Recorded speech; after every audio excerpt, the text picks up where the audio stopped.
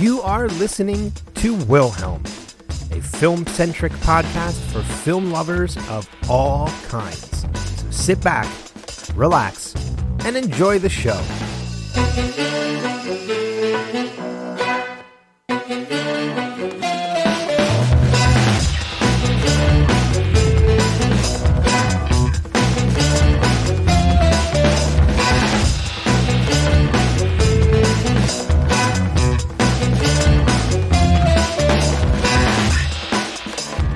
Welcome to Wilhelm. I am your host, Ben Beck, and in this episode, we are going to war. That's right. On this episode, we are revealing our top 5 favorite war films. And to do that, as always, I need to bring in a guest. He's one of the co-hosts of the Panels to Pixels podcast right here on the Next Level Network. And he's the inventor of what we call live Steving. Please welcome to Wilhelm, my friend, Steve Brown. Thank you so much for having me. And I love the whole live Steve thing. I was so scared. I'll be honest with you. I was so scared when I first started doing it that people were going to just be like, what are you doing? This is stupid. I feel like we have to kind of explain it a little bit because I have listeners that don't listen to any of the podcasts that you do live Steving for. And there is no feedback section for Wilhelm yet. So you haven't had an opportunity to do it for Wilhelm. But it's you have done it for another podcast that I host with my friend Kristen, which is the Lost. We have to go back, Lost Revisited, which is returning in September. Nice. Thank goodness. After a very long but much needed summer hiatus that we took off, but it is coming back in the next in beginning of September. So I'm really excited about that. Yeah. But live Steving is basically it's commentary. Anytime a podcast is talking about like a weekly show, whether it's The Walking Dead or Lost or, whatever other shows that you're watching, you usually submit your feedback. But unlike everybody else that submits feedback where they watch the show and then submit their feedback, you record yourself as you're watching and you leave a commentary. Yeah. It's a lot of fun. And the only thing I've had to acknowledge is it's tough to do it. Like I do it for movies for another podcast. In fact, the podcast that coined the phrase live Steve, which was Paik and Daphne and I'm blanking on everything this week. Run for Your Lives. Yes. Thank you. Because that was where I started doing it, I think, and then just started picking it up on other. But it's hard to do it with a movie or a TV show that you've seen a lot of times. It's a lot easier to do if you just watched once or maybe. But I love it. And I do acknowledge that I think it was Paik was the one that picked that up first. And I also want to say thank you to, I don't know if she listens or not, but to Kristen, because I took her note that she gave on one of your We Have to Go Back podcasts where she said he didn't describe the scene. We have no idea what scene he's talking about. So now I've tried to do better about describing or saying something that's going on in the scene, not just, wow, that was intense. I know when it comes to Lost, anybody with a keen ear can figure out what scene you're talking about because you usually have it playing in the background and we can hear it as you're recording your section of commentary for that scene. So, but it's always fun anytime, Kristen and I get the feedback, and it's always great anytime I'm listening to any of the other podcasts. And I just love the fact that our close-knit group of friends that is incorporated into all these podcasts, you have your own term, and it's just it's so endearing and fun. And I'm humbled by it, really. I do love it, and I just hope nobody ever gets tired of it. I don't think they will. But yeah, so this, as is no surprise, this was difficult. There's a lot of war movies out there, and narrowing it down to a top 5 was incredibly difficult. As usual, I have more honorable mentions than I do top 5. But I felt it appropriate. This is the episode to do with you because you are a military veteran. Yes. And I thank you for picking me or letting me do this one, because it was tough. It was really, really tough. At first, when I suggested it or put it in your doc that I wanted to do this one, I thought, oh, this will be easy. And then suddenly I started thinking about it. Oh, this is really tough. And, but I think I've got some good ones. I think we may have some similar ones, but we'll see. I'm very interested to see where this goes, because I think some of mine are a little more modern. And when I say modern, I mean probably within the last 20 to 25 years. There are definitely some older ones that did make it into my honorable mentions as well, which I'm very curious to see if maybe that's where you lean more towards, because I know you're a bigger fan of the war movies than I am. And there's a number of them that, even in my honorable mentions, I've only seen once, maybe twice, but they've had that much of an impact on me that they merited being in my honorable mentions.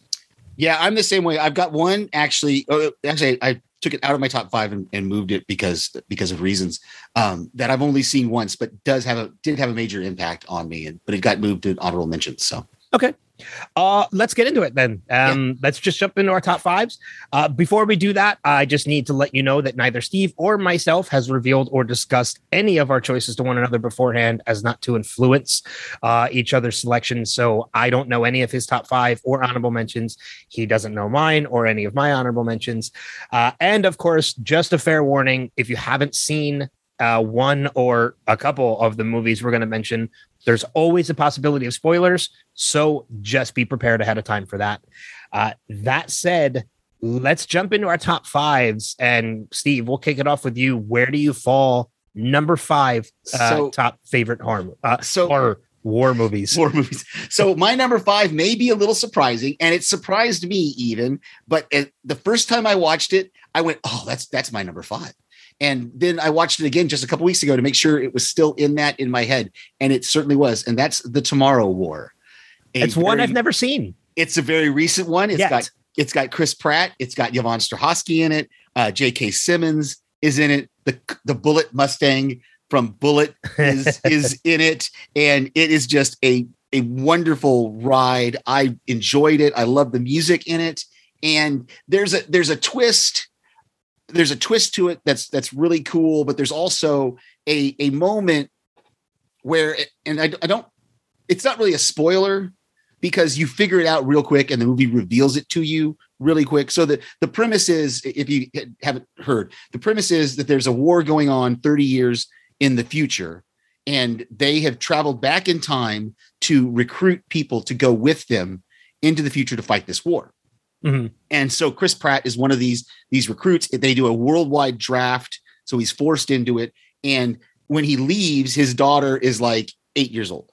And when you get into the future and you meet Yvonne Strahovski, it becomes very obvious that that's his daughter, and so they reveal it to you very quickly. But it's obvious to the audience who she is, and not so much to him. Yes, and not like he didn't figure it out until there's a whole it's a funny scene where somebody says something about Colonel Forrester, and he goes, "Oh no, I wasn't a colonel," and she's like, "Well, I am," or something like that. So that's how he figures it out. But yeah, so the Tomorrow War is my number 5, and like I said, it's also got Marilyn Rice-Cube in it. I think I'm saying her name. I think it's Rice Cub. Rice Cub. Okay. Yeah. But I know who you're talking about. Yeah. Who I absolutely love from 24. And so it's really, really cool. It's got some fun scenes. It's got some great action. And like I said, it's got some good music. And so that's my number 5. It is on my list. I do have a playlist set up of movies that I still need to watch. And that playlist is between movies that are still releasing and movies that I discuss on this podcast. That playlist is ever growing. Yeah. And still growing. But Tomorrow War is still at the top. There's one thing I'm very curious about, and I don't want you to reveal if they, how it's solved, if it is, but I don't know if you can let me know if it is mentioned or discussed. The one thing about that movie that I'm very curious to find out, because as you mentioned, I do know the story, the plot line, in that the war's 30 years in the future. They come back to the past or to the present day to recruit people to go into the future. My question is, knowing what I know about time travel films, is if you go to the future and you die in the war, doesn't that kind of change the timeline?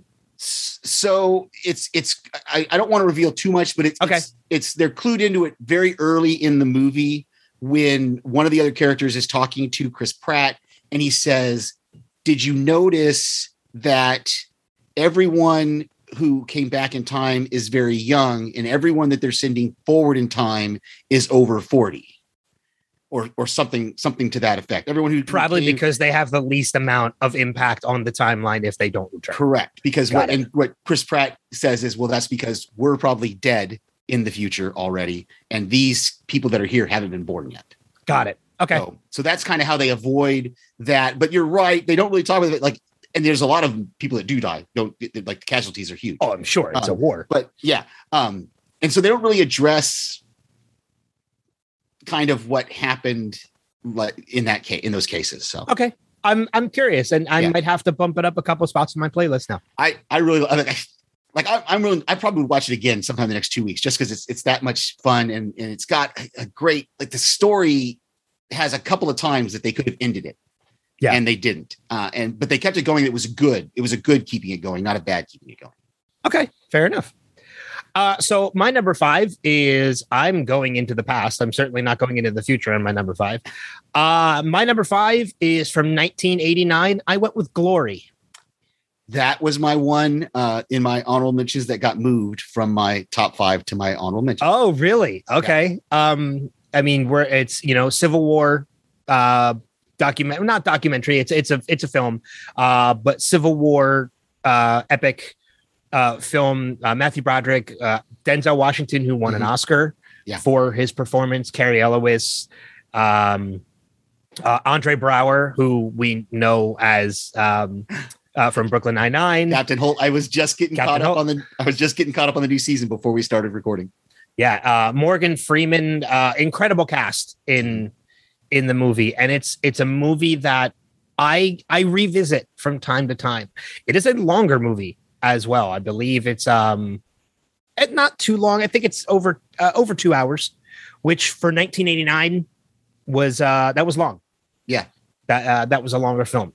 But yeah, this is a movie that I constantly go back to just because it's told so well. The cinematography is amazing in the film, and it's just, I mean, I really don't know what else to say about the movie. I will bump it up on my list to watch, because that's the one of the ones on this list that I've only seen, that, if I remember correctly, I think I've only seen it once. I think I only watched it the one time when I saw it either in the theaters or when it came out on video after the theaters, and I don't think I've revisited it, but it did have an impact. So yeah, it's one of those movies that I remember actually being shown in high school. At high school, or maybe even middle school. Might have even been middle school, because 1989, I graduated in 98, so it would have had to have been maybe 7th or 8th grade. I can see that, because it would have come out on video about that time. It was definitely on VHS at the time that I watched it. And I remember it being one of those 2 VHS sets, which always intrigued me. Anytime I saw a movie that was 2 VHS cassettes, I was like, "Ooh, this must be a good movie." Yeah, I don't know why I equated 2 with being a good film, but most of the time it was right. But the storytelling is powerful. I mean, Denzel Washington's performance is amazing. I mean, in my opinion, Glory is still, there's been a couple movies about the Civil War that have come out over time. Glory still is at the top of the list when it comes to the Civil War. Absolutely. I will bump it up on my my list to watch. There you go.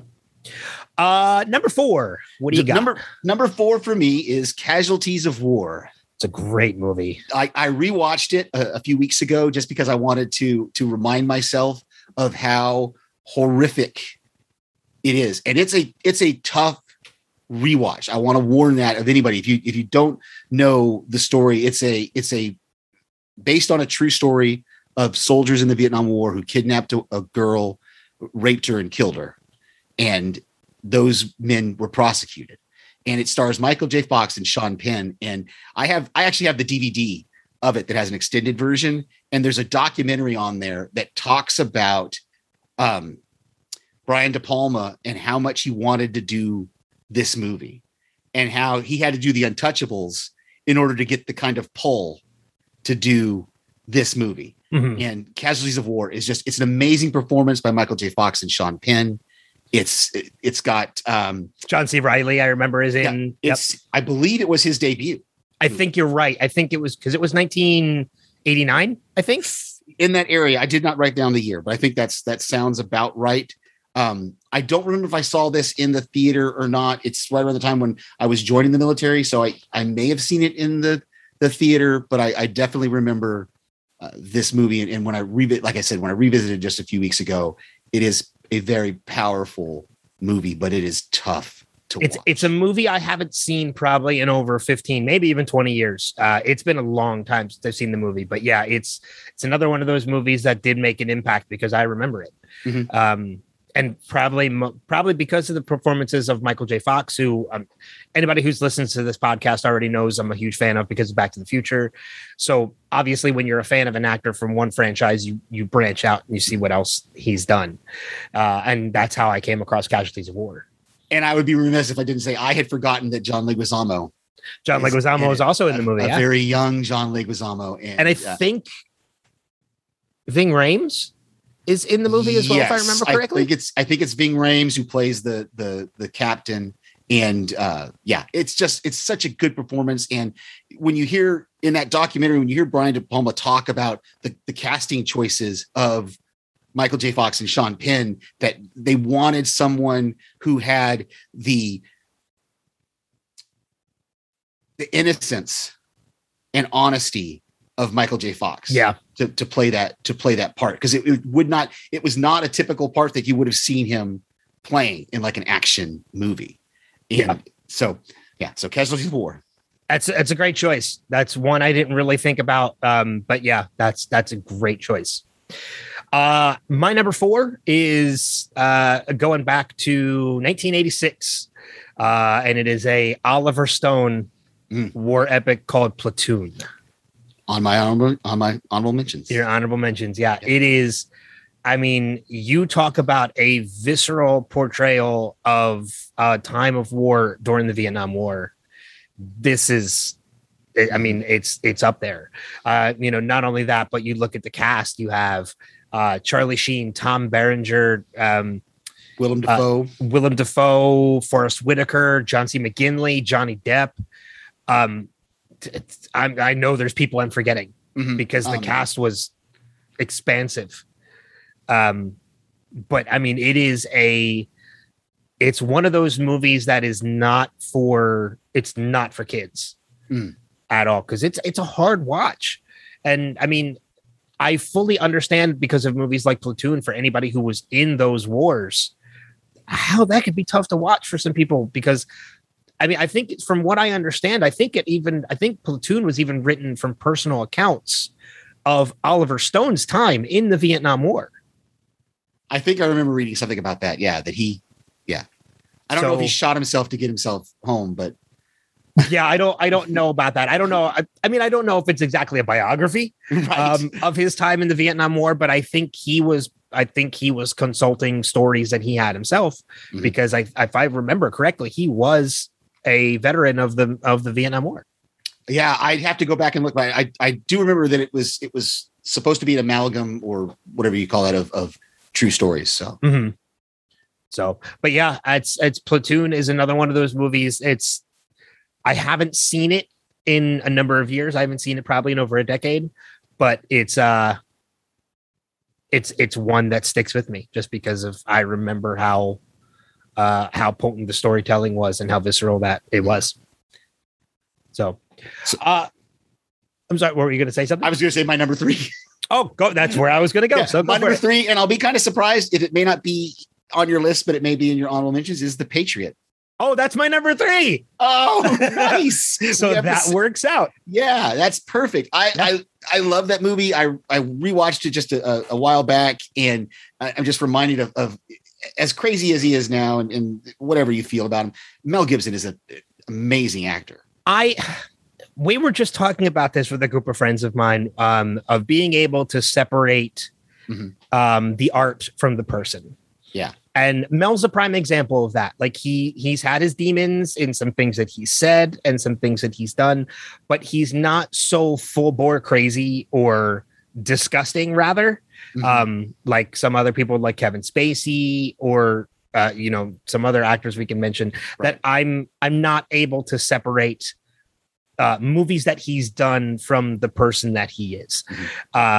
plus these are movies that were produced and made before we found out the kind of person that he was. Yeah. So you look at movies like The Patriot and Braveheart or Forever Young or The Man Without a Face or the Lethal Weapon films. Like, I'm able to still watch those movies and love them for what they are.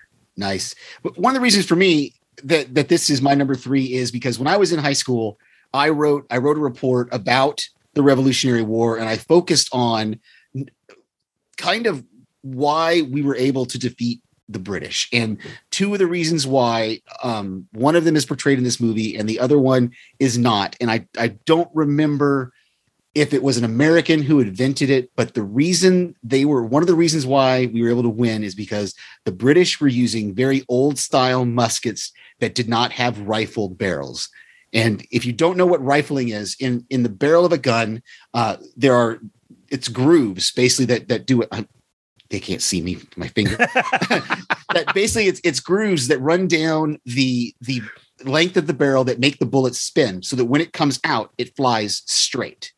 Whereas with old style muskets that didn't have rifling, the bullet would come out and it could go almost any direction. Mm-hmm. And I don't remember if it was an American who invented that, but it was definitely because Americans were at that time using rifles that they had to use to survive. That was the only way they were getting dinner, was if their rifle could shoot accurately. Mm-hmm. And so that's one of the reasons why the British would, and also then the other reason, which is portrayed in this movie, is the British would line up in their standard phalanx line and just go forward and shoot. And then the guys behind them would shoot while the others reloaded. The Americans started using what the Indians had used, and they started using guerrilla warfare on them. And that's what we see portrayed in this movie, is that guerrilla warfare kind of style that pushed back. And, when you talk about these military tactics, that they used to win the Revolutionary War and such, like, that's one of the things that always kind of astonished me when I watch The Patriot, is you see those moments where they literally march forward, they take aim, they fire, and to just stand there as shots are being fired back at you, like that always astonished me. Like, it made me realize, like, I don't know if it means I'm a coward, but I just couldn't do that. Like, I'm not going to stand on a front line and just stand there and wait for them to fire back. Yeah. Like, I mean, you look at the stark differences in warfare between what we see portrayed in The Patriot from the Revolutionary War to movies like Full Metal Jacket and Platoon, to wars like the Vietnam War. And you look how far warfare changed from then to then.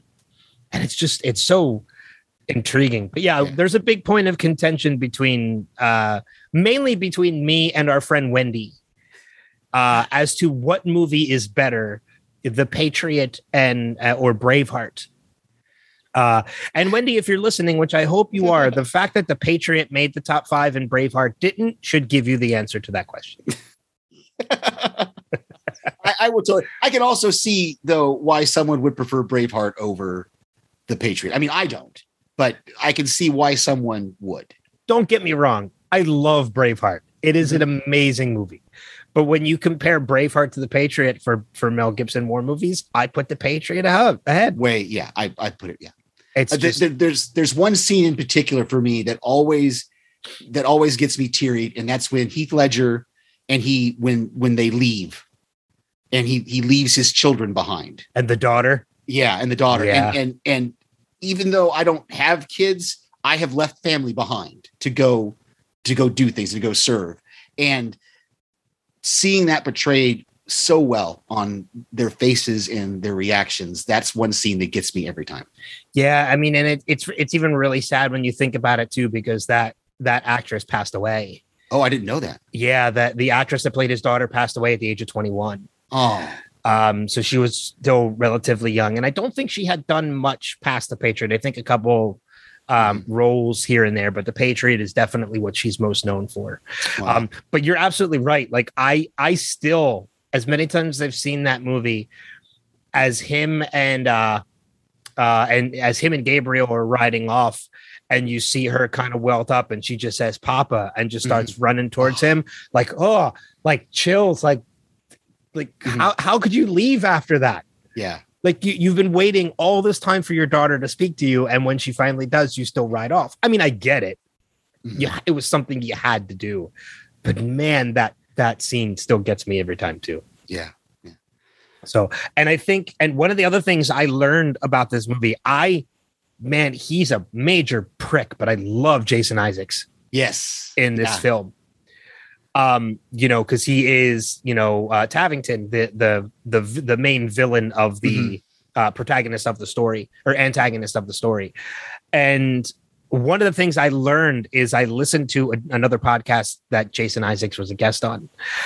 And, one of the hosts of the podcast had brought up, in order to get into that mindset where you guys kind of like play acting as enemies on the set, like where you kind of like, did you stay away from each other to kind of keep that balance? And he's like, no, he's like, they called cut. Mel and I would go ride horses. Yeah. He's like, we'd go ride horses. He's like, him and Heath would go ride horses. We'd go drinking. Like, no, he's like, we were great friends on set. He's like, we were just able to turn it off for the role. I think it's the difference between character actors and method actors. Like, I think character actors can like turn it off. And method actors have to be more like, they have to stay in that headspace. But that scene, man, when those two are finally face to face, and Benjamin Martin says to him, "Before this war is over, I'm going to kill you," and Tavington's like, "Well, why wait?" Yeah, like that scene. I love that scene so much. Very cool. I'm so glad we shared enough. That's, and you know what? In 10 plus episodes of this podcast, I think that's a first. Nice. Where me and the guest we've shared the same movie in the same spot. Yeah. I've shared movies with other people in top 5. I think that's the first time it's ever been the same movie in the same spot. Yeah. Very cool. That's great. I love it. So I guess that brings us to my number 2. Yeah. Let's do it. My number 2 is the OG, the original version, Red Dawn from 1986. I believe. I hope I got that year right. I think I did. And this is a movie that I saw in the theater. It was the first PG. It was the actual official PG first movie to get the PG-13 rating.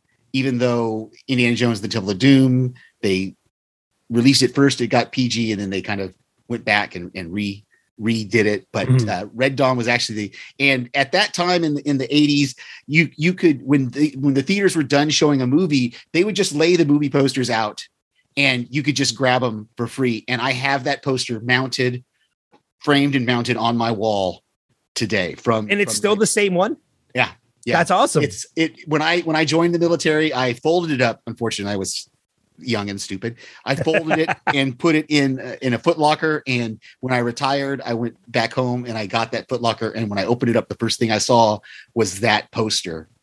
And I was like, oh, so I took it to a Hobby Lobby, and she said, well, the only thing I can do that'll really make it pop is that they had to wet mount it, which means they glue it to a mount. But it's set on my wall today. You can see the crease lines from the folds. If you look closely, you can see the staple marks where I had stapled it to my wall in my room, and I have that poster to this day. So that might be worth some money one day. It's in such poor condition. It might be worth it, but I may take a picture of it and send it to you. See if you want to. Yeah, that'd be cool. I'd like to see it or something. But I don't know if it would be worth any money because, like I said, it is glued onto the thing, and it's got fold marks and stuff. But as old as it is, maybe, I don't know. And plus, it's probably more sentimental value, absolutely, than anything else. Yeah. Red Dawn is a movie. It's from. I just looked it up. It's 1984. 1984. Okay. And it's a movie I don't think I've seen probably since like 1995. Wow. I think I was still in high school the last time I watched Red Dawn. And just as a friendly note, you don't have to say OG Red Dawn because we don't count the other one. We don't count the Chris Hemsworth Red Dawn. Okay. I love Chris Hemsworth, but we don't count that one. It did have Jeffrey Dean Morgan in it, but still, that's. Yeah, but I mean, when you look at the cast of the two, like, Chris Hemsworth and Jeffrey Dean Morgan are great. But I mean, you're talking Patrick Swayze, Leah Thompson, C. Thomas Howell. Like, come on. That Charlie Sheen. That's an amazing cast. And like I said, it's one of those few movies. If you're right. So 1984, I would have been either 13 or 14 years old, depending on when it came out. So I would have just been able to legally go see it in the theaters, but I saw that in the theater. That's one I'm going to have to add to the list to revisit. Cause like I said, it's been a long time since I've watched the original Red Dawn, but yeah, I'm going to have to bump that one up. Okay. So my number 2 is probably the most recent of all the movies on my list, but it is a movie that my ex, her father was a Vietnam War veteran. She really loved watching war films to the point of nauseum. Like she would find a movie she loved and her mother would watch them, no lie, like 20 times in a week. But I remember actually going over and watching this movie with them and really enjoying it to the point where I watched it like 4 or 5 times in a week. And that's Hacksaw Ridge. Oh, not on my list. From 2016, directed by Mel Gibson, but starring Andrew Garfield and Sam Worthington. It is based on a true story of a pacifist in the war. He just does not want to kill at all. And it's a really, really interesting, portrayal of this character in watching someone who just doesn't want to kill, doesn't want to harm, and how he would exist in a war. Yeah. And I'm pretty sure it's World War II that it takes place in, but it was an Oscar-winning film because I believe it won Best Picture for the year it was out, and Andrew Garfield is just phenomenal. I'm going to have to. I actually have that Blu-ray in my collection, but I don't think I've ever watched it. Yeah, it's worth the watch. It's really worth the watch. It's and I think Mel Gibson's son is in the movie as well, if I remember correctly. But yeah, it's such an interesting story. Like I said, how do you tell? I love watching movies that are based on true stories, especially when they're true stories that I had no idea about. And just the idea of a pacifist in the war during World War II, which is still one of the largest wars we've been a part of. How do you exist? Yeah. In that environment, and seeing what he went through, and he may not have been he may have been a pacifist in that he didn't want to kill anybody, but the heroism that he showed in actions, I'm trying to skirt around it as to not spoil anything. The heroism that he showed in some of the things that he does is just, it was no wonder. It was no wonder that when I watched that movie with my ex and her mom, I was like, all right, I'll give you this one. This is one worth watching 20 times in a week. This is a good one. Did he get the Medal of Honor? I mean, that won't spoil anything for me. Yes, he does. Yes.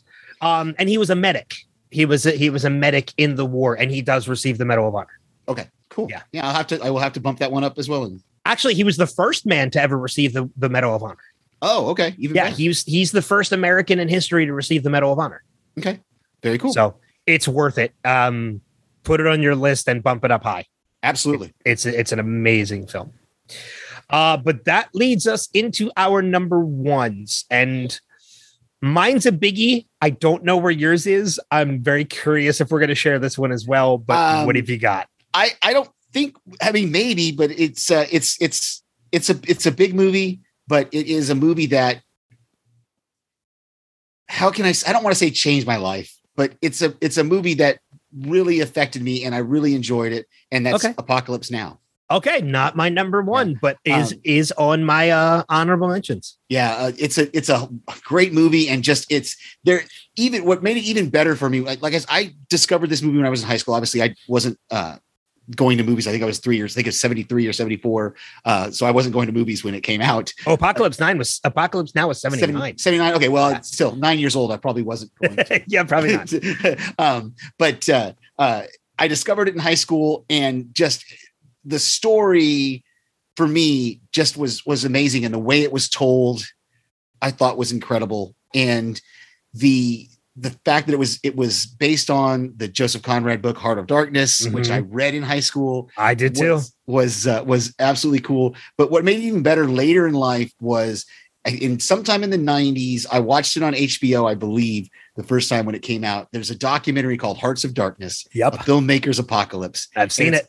It's all about Francis Ford Coppola and what he went through and it's just an amazing documentary that when I watch the movie, I will then follow it up with watching that documentary. Because I actually, believe it or not, not to interrupt you, but I actually like Hearts of Darkness better than Apocalypse Now. I would almost say now as an adult, I'm the same. I like Hearts of Darkness, the documentary, better than I like the actual movie that it's based on. But I have the Apocalypse Now Blu-ray set, the Redux, that has all the different versions of it. And so I love to watch the 2.5 hour, 3 hour version that has his full cut of the movie. And it's just great. So Apocalypse Now is my number one. That's a great choice. I mean, again, it's in my honorable mentions, and I think it's only in my honorable mentions and not in my top 5 because of the fact that I do enjoy Hearts of Darkness better than Apocalypse Now. And I couldn't include Hearts of Darkness because it's a documentary. Right. It's not technically a war film.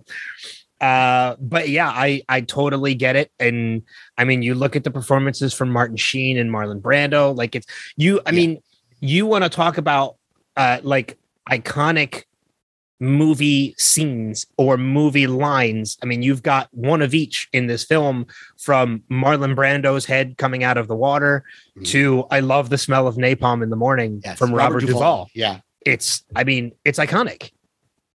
So yeah. I love that scene. That's one of those scenes that I love to watch. But for me, as much as that line is iconic, I love the line that he says right after it, which is he looks at Martin Sheen. He says, "Someday this war is going to end," and then he just walks away. Yeah. Yep. It's like, yeah, it's just, that's a great choice. I applaud you on that one. That's a great choice. Which leads me to my number one. And this is a movie that I, up until this year, I used to watch every year around 4th of July, just because when you think of ways to remember and immortalize people that gave their lives, a lot of people watch war movies around 4th of July. And my go-to around 4th of July every year was Saving Private Ryan. Nice. 1998. Directed by Steven Spielberg, starring God, who wasn't in this movie? Yeah, exactly. Tom Hanks, Adam Goldberg, Giovanni Ribisi, Ted Danson, Matt Damon, Vin Diesel, Paul Giamatti, Tom Sizemore, Dennis Farina. Who wasn't in this movie? Yeah. But yeah, I mean, you talk about I don't want to say realistic, only because I didn't live through it. So that's why I won't use that term. But from what I understand, one of the most realistic portrayals of the Normandy beach invasion. That's what I've heard. And wasn't it, I believe I read it was also based on a Civil War account, wasn't it? Where 2 or 3 brothers were killed. And there was like a last one out there that they sent somebody to go get something like that. It would not surprise me. Not surprise me one bit if that is the case. But yeah, I mean, this is a movie that starts with a veteran visiting, that cemetery. Mm-hmm. And then the movie tells basically it's his accounting of his remembering everything that happened leading up to that point. And that opening scene on Normandy Beach is so visceral and so intense that I think the first time I saw that movie, and as well as a couple times afterwards, I cried. Mm-hmm. Because it's tough because of how realistic it was portrayed. But that's Spielberg. I mean, that was just his movie making, and that's what he wanted. He wanted it to be. He wanted it to be realistic. Yeah. So that's why number one, I had to go with it. I have not revisited that one in a while, so I may have to revisit it. It's an amazing movie. And Tom Hanks, man, is just, it's going to be another episode of Wilhelm that's going to be really difficult to do. And that's when we dive into Tom Hanks movies. Nice. Because there's so many good ones. I mean, and you're talking the movie itself, I think has won almost 100 awards. That's crazy. Not, I think 5 of them Oscars. Yeah. That's crazy. Very cool. Very good. Number one. I applaud you. Let's jump into some honorable mentions. Okay. And these are ones that we don't have to spend a lot of time on. If you want to, it's great. If not, we can just kind of mention it and move on. Okay. I have, let me see if I count mine. I have about 11, actually 10, because we mentioned Apocalypse Now already, so I can take that one out. I've only got 8 with the one, and one of them you already mentioned was Full Metal Jacket. So you've already kind of mentioned that one earlier. Full Metal Jacket is one of mine as well, is one of my honorable mentions as well. So we can kind of take that one off. Okay. So do you want me to kick off the honorable mentions then? Sure, go ahead. This is one I kind of had to. It's tricky. It almost made my top 5 because I almost didn't consider it a war movie because there's no actual combat in the film. It's a movie that takes place during the war and it's surrounding the war. It involves the Vietnam War, but there's no actual combat that takes place in the movie. And that's Good Morning Vietnam.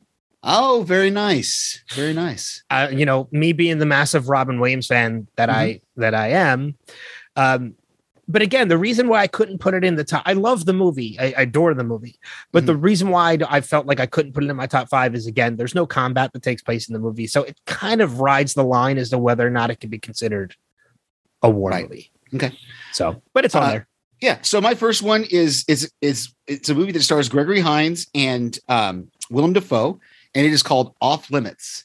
And it's about a pair of Army investigators during the Vietnam War who are investigating the murder of Vietnamese prostitutes that had half American, half Vietnamese children.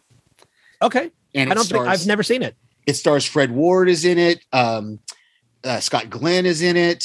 And the woman is escaping me who's in it, but she, another big, plays a nun in it is really good. So yeah, I this is one that I almost put in my top 5, but it's not really about the war. It's about Saigon during the war, so I didn't really include it in my top 5, but this is a movie that I watch probably at least twice a year. I'll pop it in and just watch it because I just really enjoy it. And it's got great performances and I highly recommend it. Yeah. Okay. Good. I'll have to check it out. I've never seen it. Another honorable mention on my side. I went with 2001's Black Hawk Down. That's on my list. Yeah. Josh Hartnett, Tom Sizemore, Ewan McGregor, just a great, not a lot of character development in the movie, but I mean, from action sequences, it's just a heart pounding portrait of war that just really shows off Ridley Scott's filmmaking. And it's what I'm a fan of. So I actually have the book that Michael J. Durant wrote that was the basis for that movie, I believe. Nice. And I got him. I actually saw him at a signing and he signed it for me. Oh, that's awesome. So it's really, really cool. And I love that movie because it portrayed for the first time that I had seen anyway on film, the Air Force Special Forces people, which are combat controllers and the guys who rescue the guys out of the water. I can't remember. Yeah.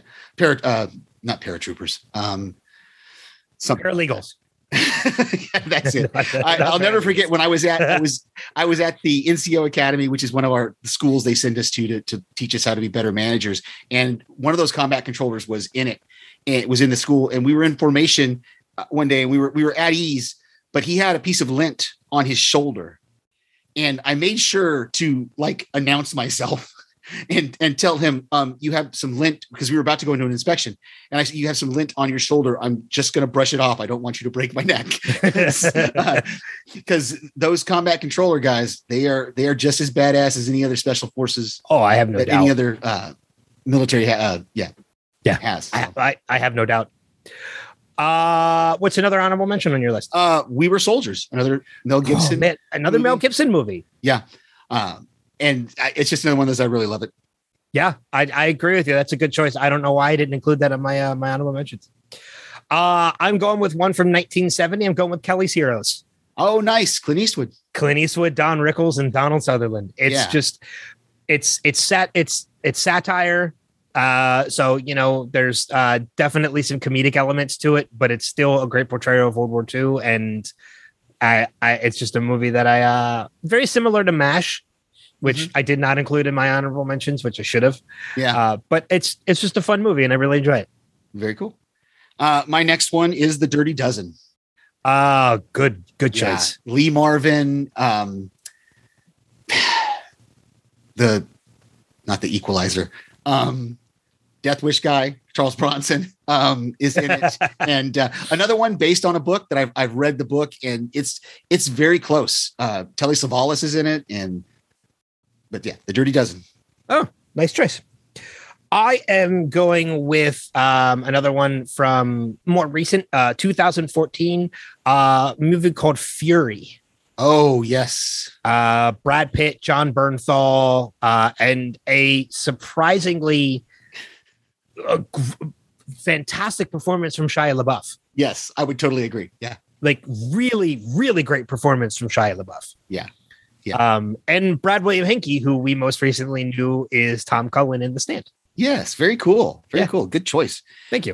My next one, let's see, we haven't brought up, is a movie that stars Powers Booth and Rebecca De Mornay. It is an HBO original film from the 90s called By Dawn's Early Light. Never heard of it. It is about the start of World War III.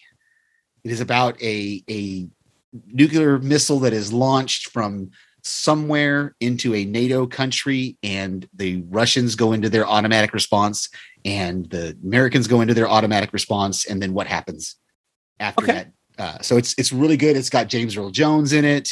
I can't remember who plays. It's another one's got a lot of stars in it, and you may be seeing it as a request on Finflix. So, okay, fair enough. And if that's the case, I will probably have to watch it when it pops up. So for my next one is one that I still remember from when I was going through a John Wayne phase. Okay. And that is The Longest Day. Oh, very nice. I did not include any John Wayne movies. 1962, another Events of D-Day. Yeah. Film.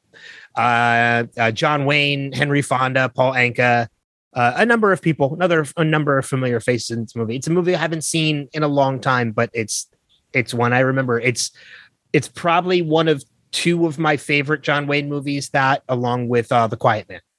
I don't know if I've ever actually watched it, now that I say that. So The Quiet Man or The Longest Day? No, The Longest Day. Oh, okay. The Longest Day. So so my next one is kind of like your Good Morning Vietnam. It's not really a war movie, but it takes place during the war, and that's A Soldier's Story. Not familiar. This is a movie from World War II when there was segregation, and it is about a Black NCO who is murdered on a fort, and they send it's not Cindy. Is it Sidney Poitier? It might be Sidney. I can't remember now. I think it's Sidney Poitier is a captain and a lawyer, and they send him to investigate the murder to this very southern fort that has it's a great. It stars Denzel Washington also. Okay.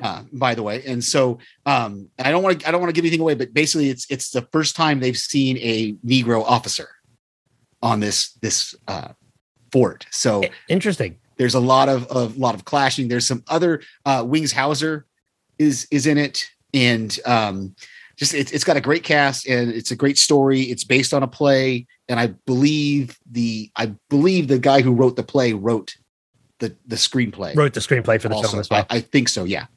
I will have to add that to the ever-growing playlist of movies I need to watch. It's another one that I probably watch a couple times a year. Okay. All right. That usually helps me move it higher up on the list.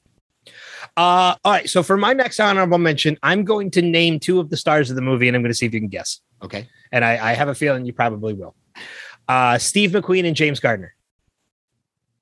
Oh, the Prison Break one. Yes. With the motorcycle. Yes. And The Great Escape. The Great Escape. Yes. Thank you. It's like, I know that movie. I've watched that movie.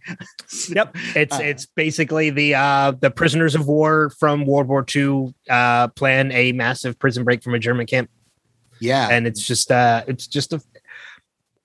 like it. I mean, yeah. I think it's a great movie to rewatch every once in a while. Yeah. If I remember the trivia in that, there's some, like, they shot multiple scenes of Steve McQueen driving a motorcycle as a German soldier, as himself, as other soldiers. Like it was him doing a lot of the motorcycle stunts. I'm pretty sure it was him doing a lot of the stunts. I think I read that. So yeah, very, very cool. So my last one is it's not really a war movie, but it has a war scene in it, and it involves POWs and MIAs, and it's called Uncommon Valor. Another one I haven't seen. It stars Gene Hackman, Patrick Swayze, Randall Tex Cobb, Fred Ward is in it. It's got an amazing cast. Reb Brown is in it, and he has he's a demolitions expert, and he has a wonderful scene where he describes a series of demolitions that he's going to do in it. And it's a really cool movie. And it's another one that, like I said, I probably revisit it a couple times a year. Okay, fair enough. So I have a couple more. I'll push through them pretty quickly. My next honorable mention is one I will freely admit the only reason I watched it was because I found out that it was a favorite movie of Ron Swanson from Parks and Rec, and that is Bridge on the River Kwai. I have that. I haven't watched it in a long time. I've watched it probably within the last like 6 or 7 years. I enjoyed it. It's it's a movie I didn't know what to expect because there's not a lot of familiar faces in the movie as well, with the exception of Alec Guinness, who most people know as Obi-Wan Kenobi from the Star Wars films. But it kept my attention, and I was really, really entranced in watching it. I was having fun. Very, very cool. And then the last two I have The Hurt Locker from 2009. And this one I think it fits because it absolutely takes place during the war because they're a bunch of Nazi killing bastards. Oh, that's Inglourious Bastards. I almost put that on my list, and I just forgot one that I meant to put on my list that I wanted. Nope, too late. Can't mention it. Oh no, I'm just kidding. Go ahead. Three Kings. Man, Clooney, Ice-T, and Wahlberg. That's right, Mike Wahlberg. I almost said Donnie. Donnie did not do that movie. Yeah, I haven't seen that movie in a while. Yeah. That is a really, really good movie. Yeah, I meant to put it on my list and totally forgot. I'm glad I remembered it right before because that's my time frame. I didn't go overseas during Desert Shield, Desert Storm. I was doing support at a base in Fort Worth. But that's one of the reasons why I like that movie is because I was in during that time, sort of thing. So, that was something I've never asked you, and I hope you don't mind me asking you now. Did you ever see combat during your time in the military? I did not. I never saw combat. Came close a couple times. I was stationed in Korea, where if you know much about Korea, maybe not as recently now. But when I was in Korea, was 1996 and 97, 2006 to 2007, we would do war games and we would do exercises, and you had to be real. Like you had to be prepared because that was where it could really happen. And I went through a couple of exercises that were really intense. Yeah. And before anybody sends me a message, I know I said Ice-T with Three Kings. It's Ice Cube. I know. I'm correcting myself. Good. I'm just really elated that neither one of us mentioned McHale's Navy as one of our top or honorable mention movies. Not although really a war movie, so to speak. Hey, it's an exercise, I guess. Yeah. So. Well, I mean, speaking of, it's one of the only reasons I didn't include Down Periscope. Right. Because it's more an exercise. It's not an actual war. Yeah. But if that would have qualified, that would have been in my honorable mentions at the least. And neither one of us said Sergeant Bilko. So I love Sergeant Bilko. I know it's a horrible movie, but that's such a guilty pleasure movie of mine. His salute is just so horrible. Nobody can see us doing it because we're doing it on Zoom. And you can't really describe it other than maybe spirit fingers. Yeah, it's crazy. But yeah, so so that's a good discussion. Yeah, a lot of great movies in there, and I've added more to the list of movies I need to watch. Which me too. Movies I will never get to, or it will be a while before I get to them. The list just keeps getting longer and longer. Although I did bump Red Dawn up in a rewatch because I need to. Yeah, that's one I do remember that movie, and it's been a while. It's under 2 hours, and that cast is just so outstanding. And there's a line in it that I'll never forget that Powers Booth delivers. And one of the kids, that might be C. Thomas Howell, asked him why it started or how it started. And he said, two biggest kids on the block, someday, eventually, they're going to fight. And then he says, maybe we just forgot what it was like. Yeah. And I've always thought that line is so powerful. Don't ever forget. I need to bump that up on the rewatch list. So, but yeah, lots of great movies that came up in this discussion. I'm so glad I had you on to do this one. And I know we've already got you lined up for a couple more episodes in the future. So it's not the last time people are going to hear you. But this is an opportunity for you to promote whatever you got going on, any podcasts that you're a part of, as well as any you just want to plug for you think people should listen to. So as you said at the beginning, I'm co-host with Mark Kirkman for Panels to Pixels podcast right here on the Next Level Podcast Network. So I definitely want to push that Panels to Pixels podcast. Hey, you've already got a leg up because you mentioned Next Level Podcast Network correctly, which Mark hasn't done, I think, since he started doing Panels to Pixels. I always forget whether online is in there or not. So thank you. I'm glad I got it right. But I do want to promote, a couple of our other podcast friends, which is Strange Indeed. I send voicemails to them all the time, and they're live TV. Yeah, they cover Sweet Tooth right now, and we already mentioned Run for Your Lives, but so cool.